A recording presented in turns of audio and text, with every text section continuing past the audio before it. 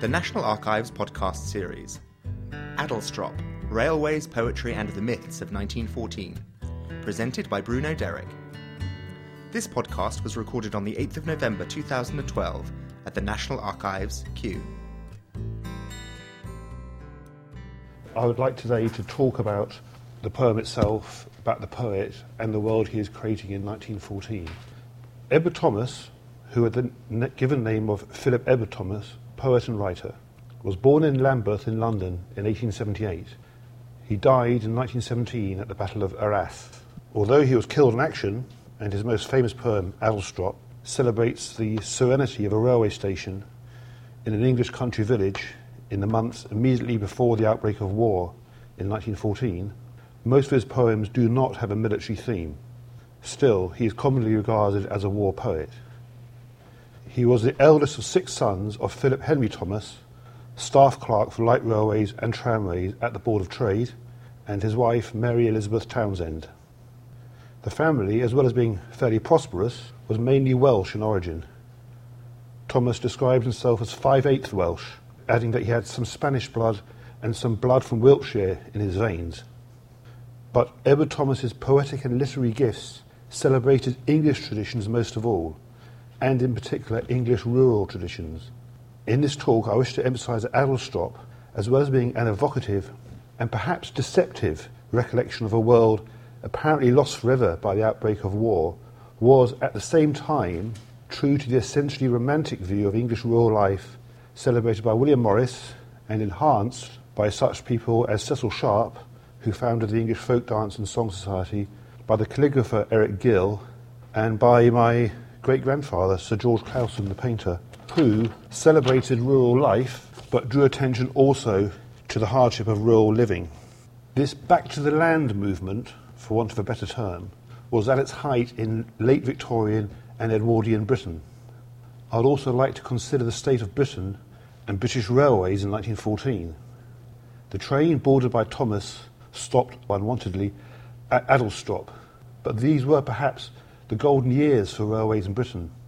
Lines crisscrossed the country, making remote towns and villages less remote, and paradoxically, making villages such as Adlestrop less peaceful and less bucolic than they had been before the coming of the trains, and less rustic than they would become when, as happened in due course, remote stations and branch lines were closed down.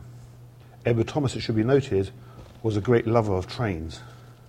Thomas was educated at Battersea Grammar School and at St Paul's School, and also at Lincoln College, Oxford. Oxford made a deep impression on the young poet. Reflecting perhaps on a time when women were not admitted as undergraduates at Oxford, he wrote in his book called Oxford, "What a thing it is to be an undergraduate of the University of Oxford. Next to being a great poet or a financier, there is nothing so absolute open to a man. For several years he is the nursling of a great tradition in a fair city, and the memory of it above all his chief joy. His follies are hallowed, his successes exalted by the dispensation of the place." An exaggerated take on things, perhaps, and in fact Thomas's father would have preferred it had he taken up a career in finance, but Thomas was set on becoming a poet and a man of letters. At that time, a precarious choice of existence without the backing of a private income, made more precarious by Thomas having unusually been married while still an undergraduate. A lifetime of insecurity followed, of cheap lodging houses, demanding landlords, and book reviewing to pay for food. With a wife and child to support, he became increasingly dependent on accommodating editors and publishers who required the services of reviewers who could produce quick copy. At one stage, he was reviewing 15 books a week. At the outbreak of war in 1914, Thomas was 36 years old and a married man with children. Therefore, there was no requirement for him then to enlist, but he did, perhaps partly because enlistment promised a regular income. Now, Edward Thomas was a prolific poet, writer and essayist. Many of his poems and much of his prose dwells on the English countryside and on the Celtic past. Much of his prose has a poetic quality. The wind was now strong in my face again, but it did not rain, and at moments the sun had the power to warm. There was not a moment when I had not a lark singing overhead. On the right-hand slope, which is more gradual than to the left, Men were rolling some grass fields, harrowing others. Lower down they were ploughing. Men were beginning to work among the hop poles on the left. The oaks in the wood there were each individualised and had a smoky look which they would not have had in summer, autumn or winter. That's from In Pursuit of Spring by Edward Thomas. Thomas and other turn-of-the-century writers and poets, such as Hilaire Belloc, had a particular fondness for the southern counties of England, which appeared to retain rustic qualities apparently lost elsewhere, but which also were conveniently close to London, so they could go and see their publishers and their editors. In the South Country in 1906, Thomas wrote, "The South is tender and will harbour anyone. Her quiet people resent intrusion quietly, so that many do not notice the resentment. These are the home counties, and man can hide away in them. The people are not hospitable, but the land is." Belloc was also a great fan of Sussex, of course. He wrote a poem also called The South Country, and he conjures up these images of the region.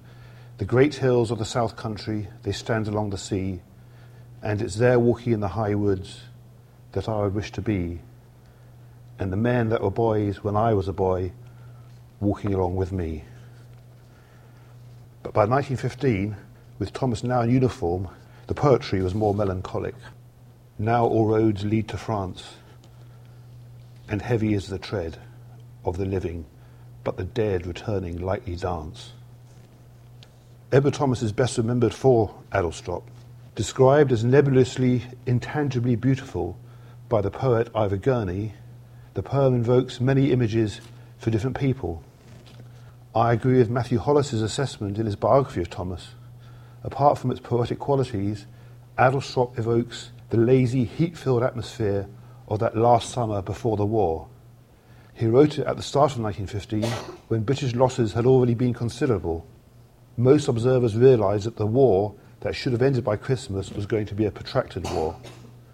This poem, Adlestrop, was a product of the war, in that he wrote it after the start of hostilities and while he was in uniform, but on home leave, and laid up having badly sprained his ankle while out walking. He was going through a particularly productive time with his pen at the time. Adlestrop, the poem, records a train journey between Oxford and Worcester on the 24th of June, 1914. The date is significant. 4 days later, Archduke Franz Ferdinand was assassinated in Sarajevo, thus setting in motion a chain of events that would culminate in the declaration of a European war in early August. The peace that most of Europe had enjoyed since 1815 was broken. On the night of the 23rd, 24th of June, Thomas stayed with his parents at their home in Balham, South London. He rose early and headed for Paddington on a baking hot June Wednesday. He caught the 10:20 train for Malvern at Paddington, which arrived at Oxford at 11:44. Thomas recorded his experiences in his filled notebook, written, we may assume, on the same day. Then we stopped at Adlestrop. Through the willows could be heard a chain of blackbird songs at 12:45, and one thrush, and no man seen, only a hiss of engine letting off steam.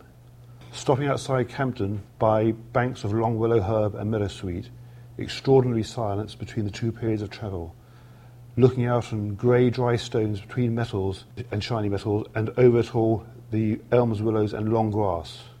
One man clears his throat, and a greater rustic silence. No house in view. Stop only for a minute till a signal is up. Now, as I said earlier on, Britain was very well covered by railways, and all the different railway companies had lines going all over the country. And this is an example of the Great Western Railway timetable for the year 1914. And I may be going slightly into the realms of pedantry here, but however, a glance at the Great Western Railway timetables covering June 1914 suggests that Thomas may have been guilty of a minor and forgivable poetic license. The use of the word unwontedly is, in my opinion, highly significant. The train was about to pass through Adlestrop on its way to Worcester when it stopped suddenly, unexpectedly, and without warning at Adlestrop itself. An unwanted and unplanned pause. And as any modern-day traveller knows, unexpected and prolonged stoppages on railway journeys do occur, and they are more likely to occur between stations and not at stations. But the delay in June 1914 was by no means unpleasant, as the poet indicates, and for Thomas this became a sudden stop, which in retrospect caught a moment or two of peace and quiet before the guns of August, to quote the expression, heralded 4 years of war. Had the train been due to stop at Adlestrop, the poem would have been very different. An anticipated stop is functional. Any train traveller knows that trains stop at railway stations by the by. A stop which is unanticipated prompts the thoughts, why have we stopped? How long will the stop last for? And it could promote or prompt poetic reverie, especially in hindsight. But in fact, the train was due to stop, or so it appears.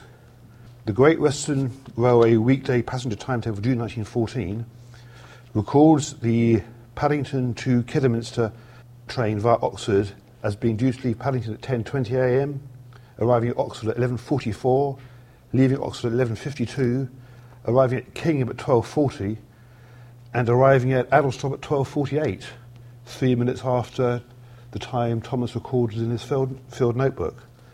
So the stop was written into the timetable itself. That's the route he would have gone at.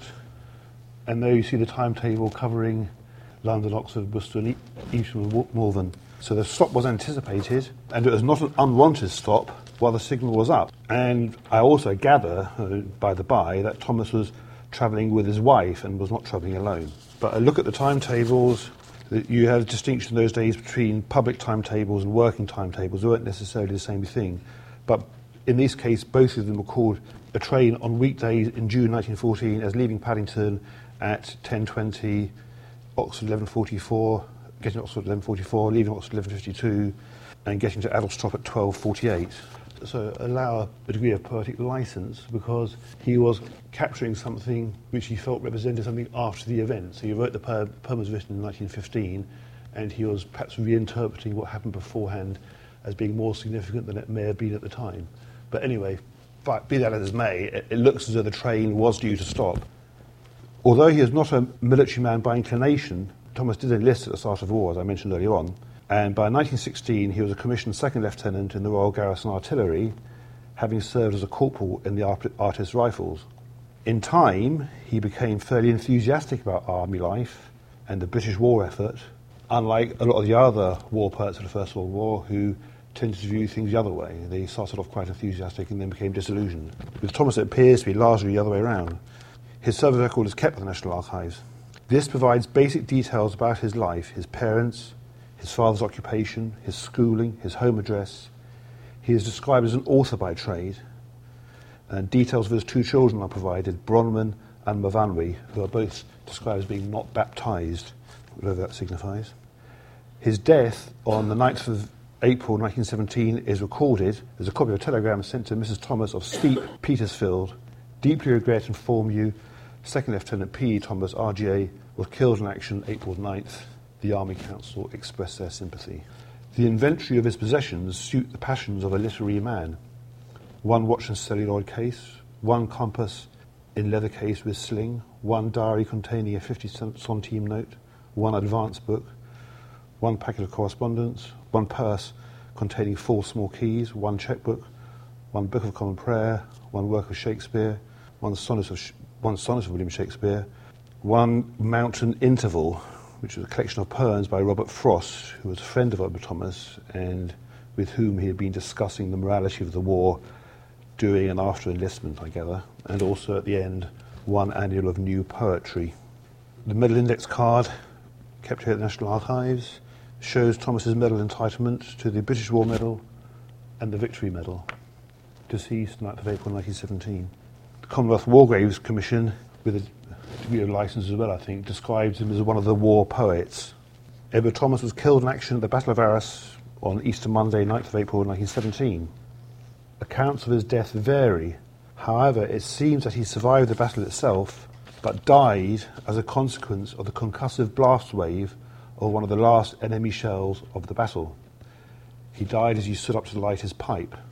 The telegraph boy waited to see if Mrs. Thomas wanted to make a response. After a long pause, Mrs. Thomas said, "No answer." But her husband's death initiated a terrible depression which lasted many years, and it was a grief shared by many of his friends and fellow poets. Killed in Action, Edward Thomas by W.H. Davis. Happy the man whose home is still in nature's green and peaceful ways, to wake and hear the birds so loud that scream for joy to see the sun is shouldering past a sullen cloud. And we have known those days when we would wait to hear the cuckoo first, when you and I with thoughtful mind would help a bird to hide her nest for fear of others less kind. But thou, my friend, art lying dead. War, with all its hell-born childishness, has claimed thy life, and many more. The man that loved this England well, and never left it once before. So was there indeed, as the poem seems to suggest, a golden period before the outbreak of the First World War? After 1914, blackbirds continue to sing, country ramblers continue to enjoy willows and willow herb and grass and meadowsweet and haycocks dry. Throat clearing did not stop. But Thomas asks us to consider the particular poignancy of these images in the summer before the outbreak of war. A fragile thing, an epoch, was coming to an end.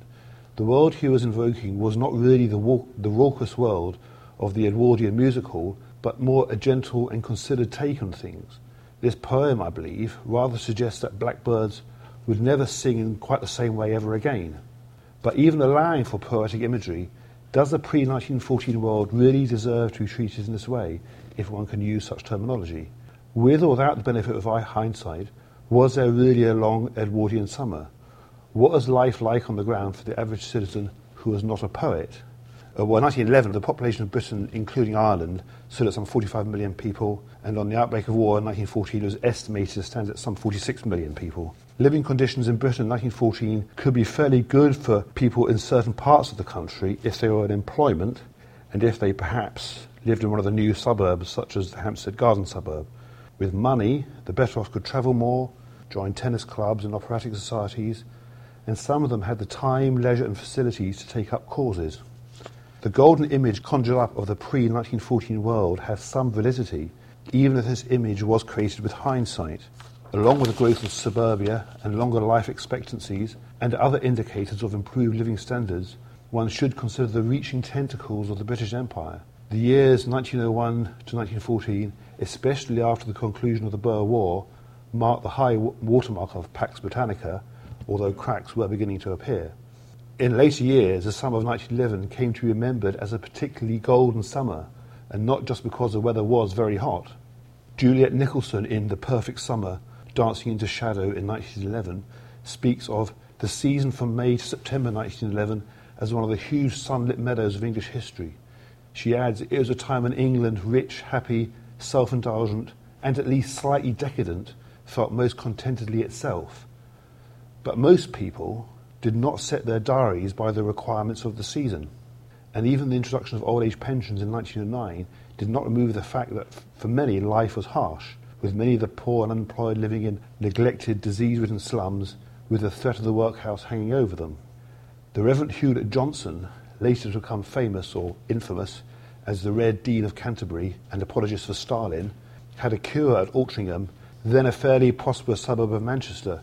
But even in Altrincham, Johnson noted, and this was in 1914, as one quote here, in each of the houses in Burgess Square last summer, a baby died, and the doctor in attendance informed me that the death of the baby in the small house was caused by its food becoming contaminated by the flies from the 2 privies and manure heap near the house.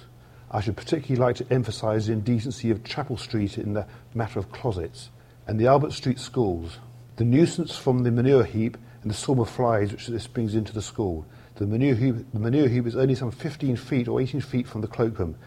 The smell is very bad. The sanitary inspector's attention has been called to the offensive smell on several occasions, but nothing has been done. So living conditions can be very harsh for children and for older people as well. But in addition to poor living standards, Britain was plagued by industrial disputes in the years before 1914. There were long-running strikes on the railways and in Britain's docks in 1911. In 1914, hard-pressed tenants in Leeds organised a rent strike. There was a further strike of dock workers in London in 1912, following on from the strike of 1911. The strike started in May and was centred around the issues of pay and conditions and the victimisation of trade unionists. Still reading from earlier clashes with the union, the port employers refused to concede to any of the dockers' demands, and the strikers were eventually defeated in late July. There was, in the years before 1914, there was an expanding trade union movement, and more MPs were taking up seats in Parliament on behalf of the Labour Party led by Mr Keir Hardie. The Labour Party was a constitutional party advocating change by democratic means, and more Labour MPs were being elected to Parliament. But there was a threat, or a perceived threat, posed by foreign-born anarchists who sometimes mixed violent political rhetoric with straightforward criminality. This culminated in the siege of Sydney Street in 1911, when the demise of an anarchist gang who had attempted to rob a jeweller's shop in the East End of London and who had shot a number of policemen was witnessed by the Home Secretary, Mr Winston Churchill, who ordered in the Scots Guards. This incident served to heighten fears about the numbers of immigrants coming to Britain, chiefly from Eastern Europe. In 1914, of course, the war started, but before August 1914, war was widely predicted. But the prediction was for civil war in Britain over the Irish question, or rather civil war in Ireland spreading to mainland Britain. A Home Rule Bill passed in 1914 anticipated a Home Rule Parliament, or a self-governing Parliament for the whole of Ireland. Since the 1880s, Unionist and Protestant interests in Ireland, but chiefly centred in the north-east of Ireland, had vowed to oppose any form of Home Rule for any part of Ireland. Their leader was Sir Edward Carson, and their motto was, "Home Rule is Rome Rule." The Ulster Covenant, signed in 1912 by Carson and by thousands of others, vowed to oppose Home Rule in its entirety, and this, it may be argued, exacerbated tensions in the rest of Ireland, where some Home Rulers now started to advocate full independence, an Irish republic. Guns were smuggled into Ulster so that loyalists could be armed and ready if the Home Rule Bill ever got off the statute books, and guns were smuggled into the rest of Ireland to meet this threat and increasingly a militantly republican agenda. The Curragh incident in 1914, when British officers stationed at the Curragh camp in Ireland threatened to resign their commissions if they were ordered to implement Home Rule in the north of Ireland, highlighted the problems the whole of the United Kingdom would face if things got out of hand in Ireland. Rudyard Kipling wrote a poem called Ulster 1912, which became a rallying call for the Irish Unionists, although it was also widely derided as doggerel. We know the war prepared on every peaceful home. We know the hells declared for such as serve not Rome. The terror, threats and dread in market, hearth and field. We know when all is said, we perish if we yield. Believe we dare not boast, believe we do not fear. We stand to pay the cost and all that men hold dear. What answer from the north? One law, one land, one throne. If England drive us forth, we shall not fall alone. The other big issue of the pre-war period, of course, was the suffragette movement, or the campaign to obtain votes for women, which was perhaps not at its peak in 1914, but the Edwardian period had been marked by a campaign of civil disobedience, marches, petitions and occasional acts of violence. There are no fatalities, save for Emily Wilding Davison crushed underneath the King's Horse at the Derby in 1913. And even Miss Davison may not have intended her demise. She had bought a return train ticket after all. On the theme of trains and suffragettes, the Home Secretary Winston Churchill was attacked by an angry suffragette at Temple Mead Station in Bristol in 1909, who shouted, "Take that in the name of the insulted women of England." Of course, Churchill had opposed votes for women. She got 6 months in prison for doing that. Campaigners for votes for women were routinely arrested and force-fed when they elected to go on hunger strike. Herbert Asquith's government passed the Cat and Mouse Act, which allowed for the release of prisoners dangerously ill on account of going on hunger strike, but also allowed capriciously for their rearrests once they'd had a square meal and a few days in bed. Emily Wilding Davison, who actually on the 1911 census is described as being of independent means. So, as I said earlier on, if you had money, you could take up various causes, and that possibly explains why often the better off were involved in movements like the Votes for Women at the top end anyway. The doctor reports in the hospital, "I fed this prisoner as usual by the nasal esophageal tube this morning. This afternoon she professed willingness to take food, and she has in fact consumed a very substantial tea. In conversation she admitted freely that her refusal of food was not due to any want of appetite, but was intended as a protest against the denial of writing facilities. The prisoner has been transferred to the convicted hospital, and I anticipate that in a very short time she will be fit to be sent into the prison." But she got out of prison very soon, and about a year later, threw herself under the king's horse. Not that this necessarily engendered much sympathy. The Daily Chronicle for 6th of June 1913, the Derby outrage, injured jockey's story, police and suffragettes. So the emphasis actually is on the jockey who presumably was slightly injured, not on Miss Davison, who actually was dying at the time, but hadn't died when they wrote the story. Miss Emily Davison, the suffragette, who was badly injured in a mad attempt to stop the king's horse Anmer as it rounded Tatton Corner in the race for the Derby, was still unconscious late last night. The suffragette movement, like the Irish question, dominated pre-1914 British politics, and like the Irish question, the matter was prorogued, or seemingly so, by the outbreak of war in 1914. Emily Pankhurst, who founded the Women's Social and Political Union, is one of the great figures of the Edwardian age. Going on to the arms race between Britain and Germany, in 1914, Britain remained the world's preeminent naval power, but industrially and economically, she was being outstripped by both the United States and Germany.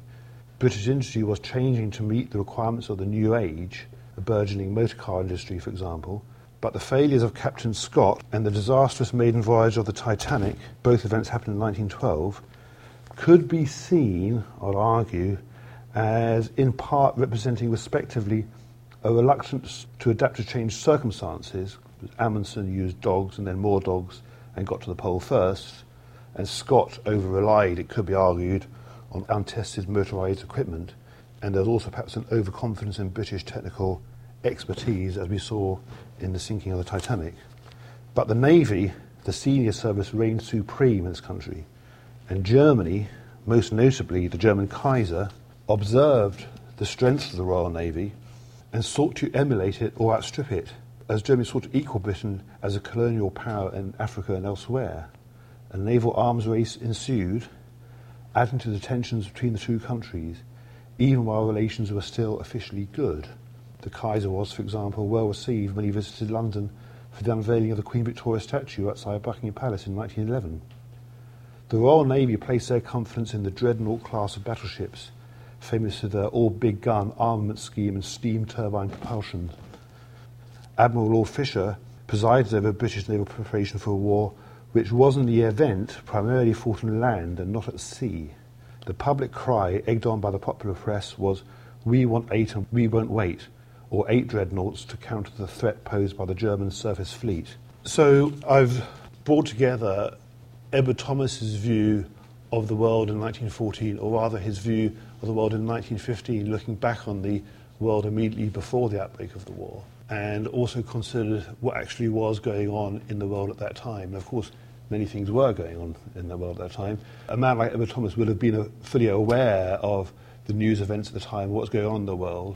Edward Thomas was fully aware of what was going on in the world, as all the other poets were and writers were. So the decision to concentrate on aspects of peasant tradition or folk wisdom or whatever it was, the perceived romanticisation of the English past, was in fact a conscious decision to, I would say, to react against what was going on around them. You know, they could see that certain issues were at stake, and certainly there are many things were happening in the outside world. So was the Edwardian era, to use a cliched and exaggerated image, one long golden summer of gilded young men and women shading themselves under expensive parasols while they recited poetry or celebrated their rediscovery of folklore and peasant wisdom? Was it, as Edward Thomas seemed to remember it, the calm before the storm, when blackbirds sang oblivious to the forthcoming carnage? Or was it a time of strikes and disputes and poverty and poor sanitation and suffragettes and agonising over affairs of Ireland, while at the same time Britain and Germany rearmed and prepared for war? I believe it was all of these things and none of these things. An epoch or an era only becomes an epoch or an era with hindsight. Most people just get on with their everyday lives. The word inevitable should be avoided, but all the same, I do not believe that the outbreak of war in 1914 was inevitable. Certain events came together at the right time, or if you like, at the wrong time. Certainly, Britain did not enjoy much domestic tranquility before August 1914, if one considers the events dominating the news. And significant and perhaps unpalatable events do not become more palatable when they are overshadowed by something much larger. Edward Thomas's marvellous poem is one man's nostalgic recollection of a world at peace about to become a world at war. As such, it helped to create the myth of the long Edwardian summer, and the perpetuation of the myth has helped to obscure those very events which, in part, helped to undermine the fragile peace of the world known by our Edwardian forebears. Thank you very much. This talk was sponsored by the Friends of the National Archives. This podcast is copyright to the National Archives. All rights reserved.